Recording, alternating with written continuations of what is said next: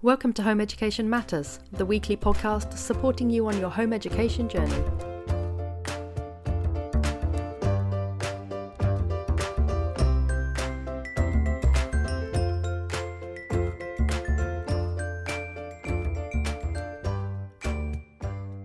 Hello and welcome to another episode of Home Education Matters. Today we have episode 2 of our mini-series Parenting with Possibilities with Sareeta Patney, and I'm really pleased today to be following on from our previous chat, which was about the importance of allowing your child space and accessibility to their emotions. And today we're going to be talking a little bit, following up on that, just a little bit about what your role is in those conversations as the recipient of the emotions and as the person holding the space for your child to be able to explore their emotions. And then we're also going to talk a little bit about the importance of centering yourself, conscious anger, and knowing what to let go of when you're parenting. And so I'm very excited that Sareeta is going to be talking us through those things today. So Sareeta, hello, thank you so much for coming back on the podcast. And let's go straight into talking about the role of the listener or the parent in these emotional conversations that we were talking about last time. Thank you. I'm glad to be back. Yes, the role of the parent, it's from what I've discovered, that the parent is really there to hold the space and to create a safe container where a child can really let loose and express and release and allow anything that needs to come up to be witnessed. And so yeah, the role is to be a witness, to be an observer, to be non-judgmental, to really just be this neutral being that is, it's almost like a beacon. It feels like I'm the lighthouse for my children when they're going through that emotional outburst or whatever emotion that needs to be processed. And yeah, they sometimes might be attacking me, and my role is really to keep, and this actually links on to what I want to talk about later, but it's this being centered and keeping myself in my center, being grounded and not being caught into their story. So really having my bubble of space and really knowing that energetically they're not coming into that. They're next to me and I'm holding space for them, but that doesn't mean that I have to allow them energetically into my space and get caught up in the drama and the story with them. I think as parents, we sometimes find ourselves doing one of two things in response. I think sometimes we will try to guess the emotions. Oh, you must be feeling this, or oh, you must be feeling that. And then the other thing we do is we immediately try to problem solve. The sort of soothe, resolve kind of thing that goes on that starts from when they're very, very young and extends really to. I mean, my mother still does it to me now. This idea of if a child is upset, no matter what age they are, you want to try to clear away that upset by solving the issue. Yeah, and I think a lot of that comes from ourselves being so uncomfortable with feelings, and especially big feelings that can be visibly seen and heard. It triggers, quite possibly, and I know for me it still happens, but it triggers my own childhood trauma of not being allowed to express or feel any feelings, and always being, oh, don't cry. Or if I did cry, I remember always someone trying to help me stop crying, trying to find something that would, in inverted commas, make me feel better, because crying was bad. And that's what we really touched on last time, was just this idea of good and bad and right and wrong. And this is actually stepping into it again. This is a part of stepping onto that new map of what feelings and emotions are, that when you can accept that they're okay and allow for them, you're not making them right or wrong or good or bad. And really the only way that I've discovered to do that is to process my own childhood traumas, my own relationship with my feelings. So if I allow myself to feel more of my sadness or my anger or my fear and even my joy, then I definitely have more capacity to hold space. So, yeah, that's what I'm noticing is that as I'm processing my own feelings and emotions more, I have more capacity to hold the space for my children to go through it because I'm not caught up in my own trauma. It doesn't trigger my own trauma when they're sad or when they're angry or when they have any sort of feelings come up. It doesn't trigger the, oh, you're not allowed to be sad, or oh, you're not allowed to express your anger, and then going into the survival strategy and the knee-jerk reaction of, oh, I have to fix this.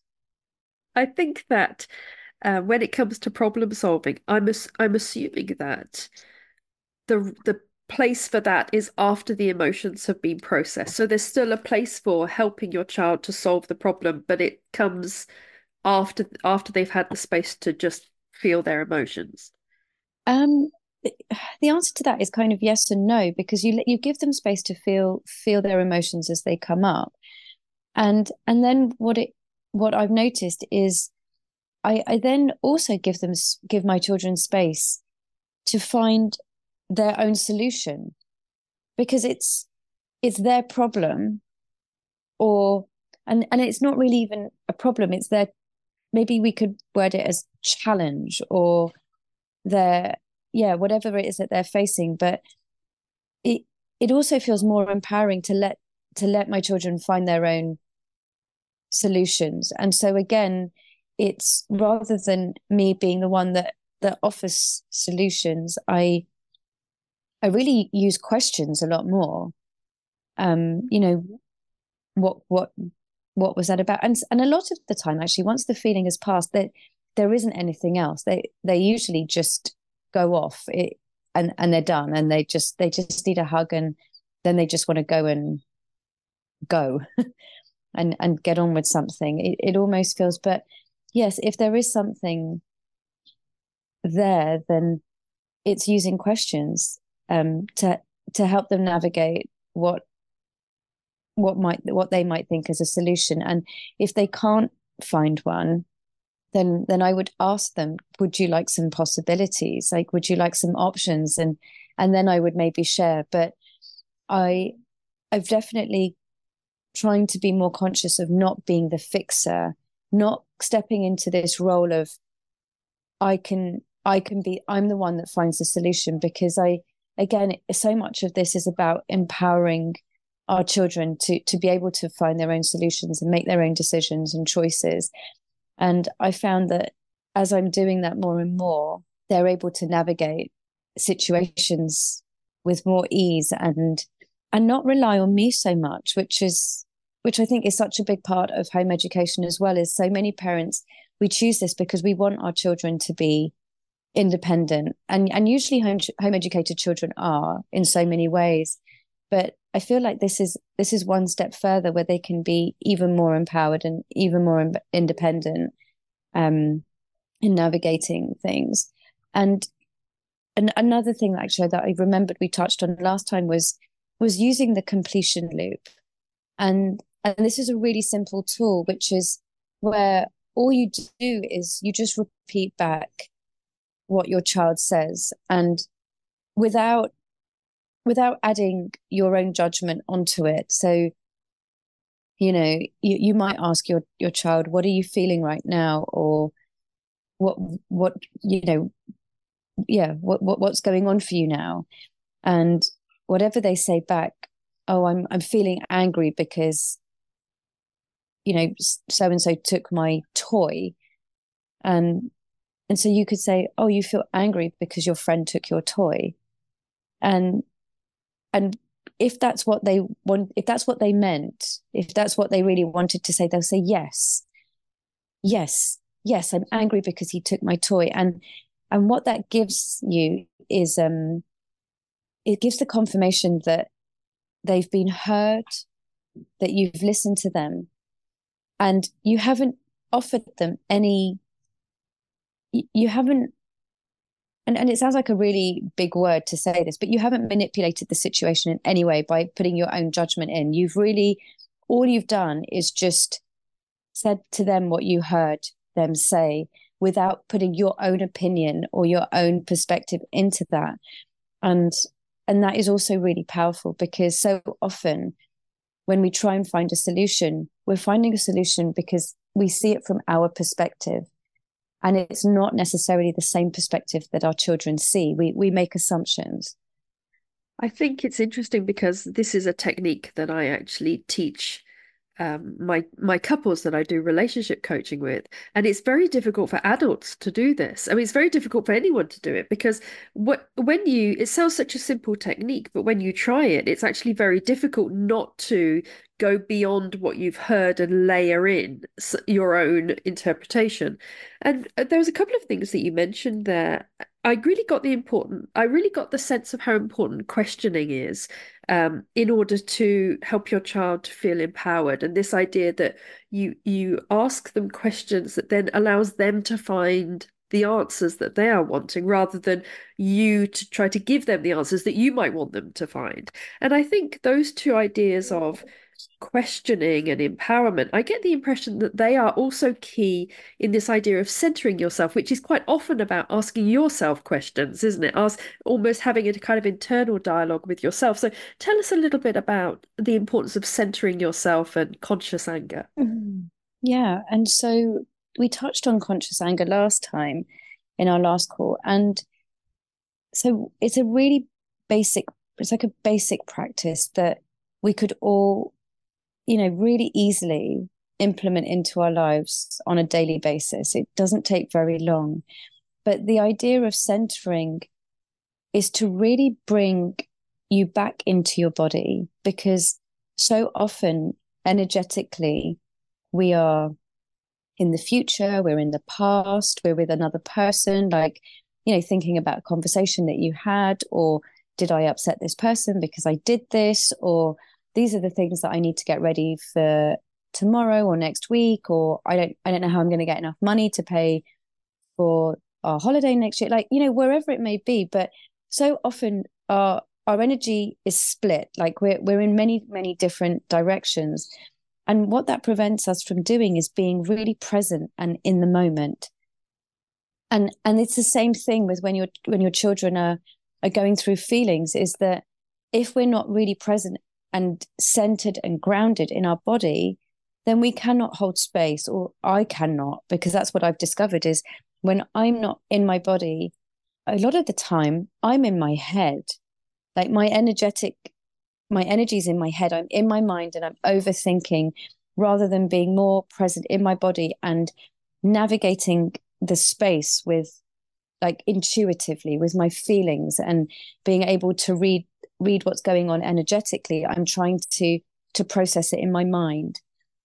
And whenever I do that, I cannot hold I'm triggered. I'm triggered by my children. I'm triggered by people. And then there's always this emotional reaction, and I cannot hold that neutral space.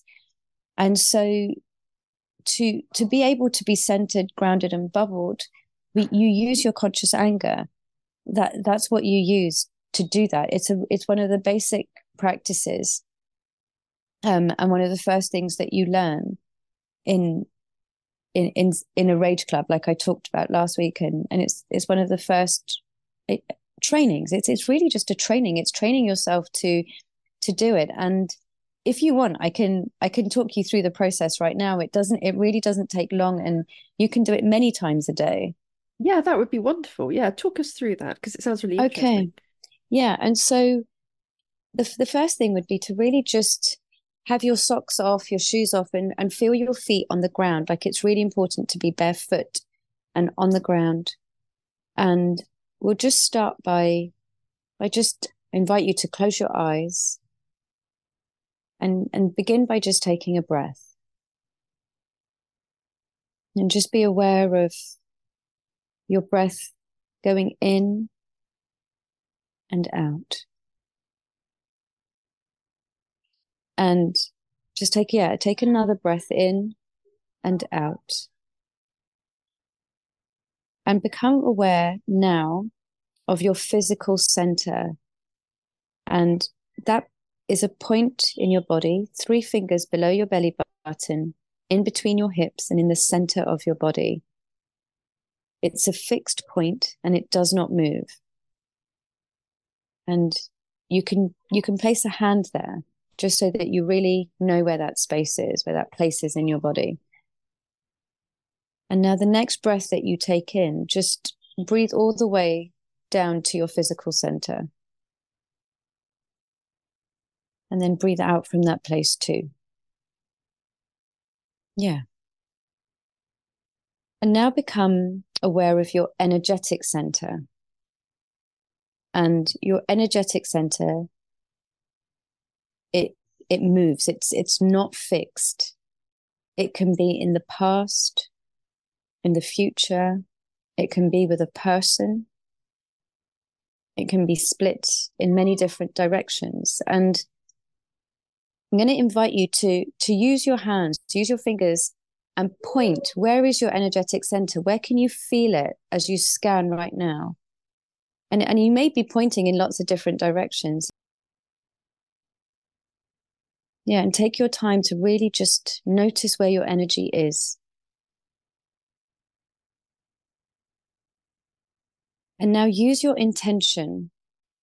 And your intention is your conscious anger at a very low percentage, maybe 5% of your conscious anger, and bring all of your energy back from wherever it may be and bring it into a ball in front of your eyes. And you can use your hands to pull it back.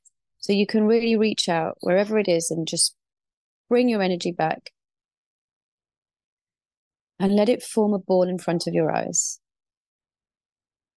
Yeah, and take your time.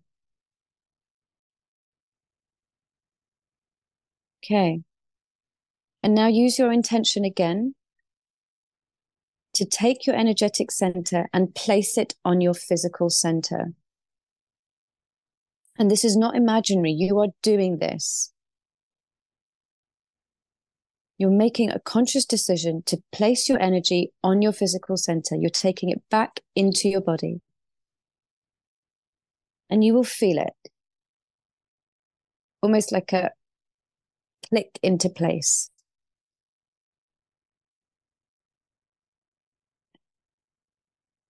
And you are now centered. This is the feeling of being centered. And now I'm going to take you on to the next part of this process, this practice, which is to be grounded.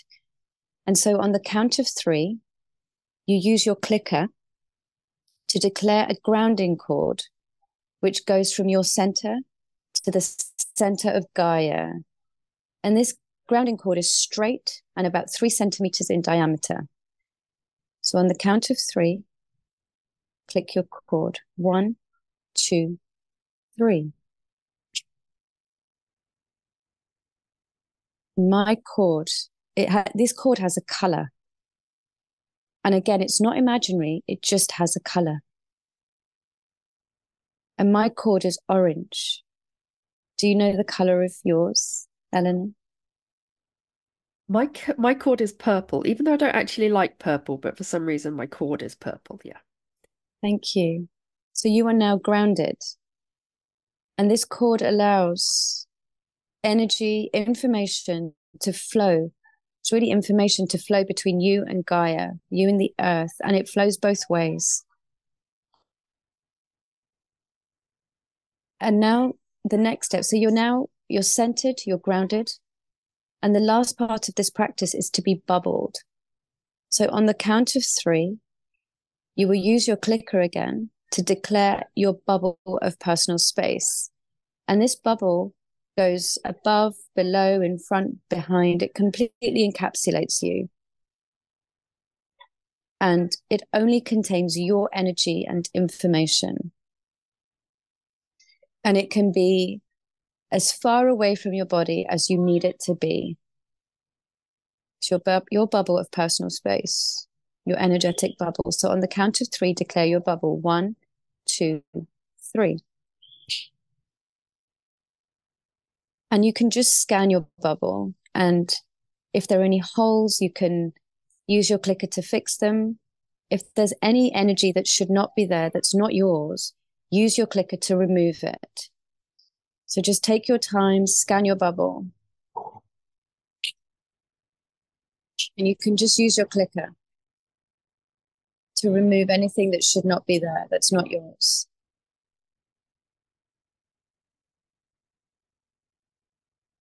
And you are now bubbled.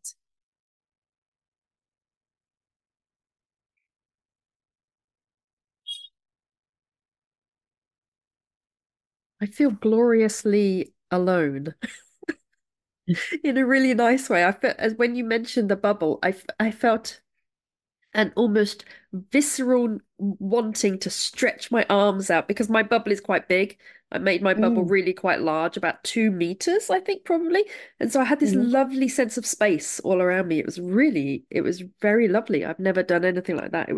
I can imagine that something like that would be so helpful if you if everything is feeling quite overwhelming in the home and you've just got a few minutes to go up into your bedroom or into the bathroom and just have a few minutes on your own. And I think an exercise like that would be so helpful for those times. Yes. Yeah, absolutely. It's claiming your space back. And and so often as mothers, we let people, our children, into this personal space, and it's a bit. I mean, for me, it was a big thing because I I felt like I had to, like I almost felt like I was not allowed to have my own personal space as a mother because my children had rights over me. But I'm really slowly learning that I can still be a mother, and it doesn't mean I don't love them and I don't care about them and I don't want the best for them, but I can still protect my own personal space and my energy. And actually, when I do this, I can give them more because I'm not training myself. I'm not I'm not feeling exhausted. I'm not feeling tired. And so much of that was just allowing people into this energetic space that was mine, and giving my energy away, and having my energy split in so many different directions. And yes, it's been a big learning curve, and I'm still on that learning curve. Like it's still a daily practice for me that I need to do, and I do it many times a day. It's not just once. It's something. It's very easy to give your center away to a situation or to other people, and so it's like this constant claiming it back. And actually, an example that I can give you is I'm traveling at the moment. I'm in India and I'm with family. And just yesterday, I was having a discussion or a conversation, I should say, with my aunt, and we were trying to figure out when we'd last seen each other, which was my sister's wedding, and trying to figure out when my sister got married. And suddenly I thought, oh yeah, I've got the date. I was pregnant with my second daughter. She was born in 2015, so it was December 2014. It could only be that time. And my aunt was adamant that it was December 2015. And at the first few times I went, but no, I was trying to explain myself. And then suddenly I I realized I was getting caught in a conversation, and I centered, grounded, and bubbled myself. Did it very quickly. And that's one thing. The more you practice, you can do it very fast.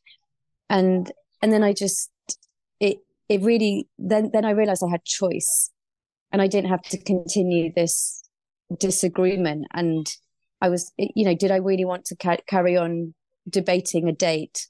And I decided no, it's taking my energy, and I'm not interested in that. So I then suddenly had clarity, and I could say, okay, that's fine. Yeah, okay, that was the date, and move on to something else. And it was just as simple and as easy as that. But it took me a bit longer to realize. Like I almost got sucked into someone trying to take my energy, and then the minute I did that, it was over. I think that ability to recognize when you need to let something go and not get too hung up in the, it's, I remember when I was a teenager in my parents' bathroom, they had little books, like different sort of books. And they had a book that was something like Don't Sweat the Small Stuff or something. It was really popular in the 90s. And it's this idea, I think, isn't it, of recognizing picking your battles, which is a slightly more negative way of looking at it, but just recognizing when to let things go and when it's not a battle that needs to be fought, because ultimately, like you say, it ends up actually bothering you in a disproportionate way to the size of the issue. Yes, and I think for me, this practice, it's such a simple tool, but it's almost like this instant reality check. It's like, oh, suddenly someone turned the light on. Like I was, you're walking, you're almost like you're treading in the dark, and you're just following the way you think it should be, and then suddenly you center ground and bubble, and suddenly you see other options that you didn't think that were even possible before. So it really can help navigate situations on the go. I think there's an assumption sometimes that it will be a frustrating process if you do that, but I found it the opposite. I find it very liberating. Just like, with you and your aunt, there's a feeling of empowerment and liberation when you're able just to step away and say, you know what, it just doesn't matter. It's okay. It's okay that she's wrong, I'm right, I'm wrong, she's right. None of it matters. Yeah, exactly. And also I think it's just it's the choice. It's like being able to say, I I choose not to continue this conversation anymore. Like it was really just that. And yeah, exactly what you said. It's just it's not about being right and wrong. It's more about I don't want to have this conversation anymore.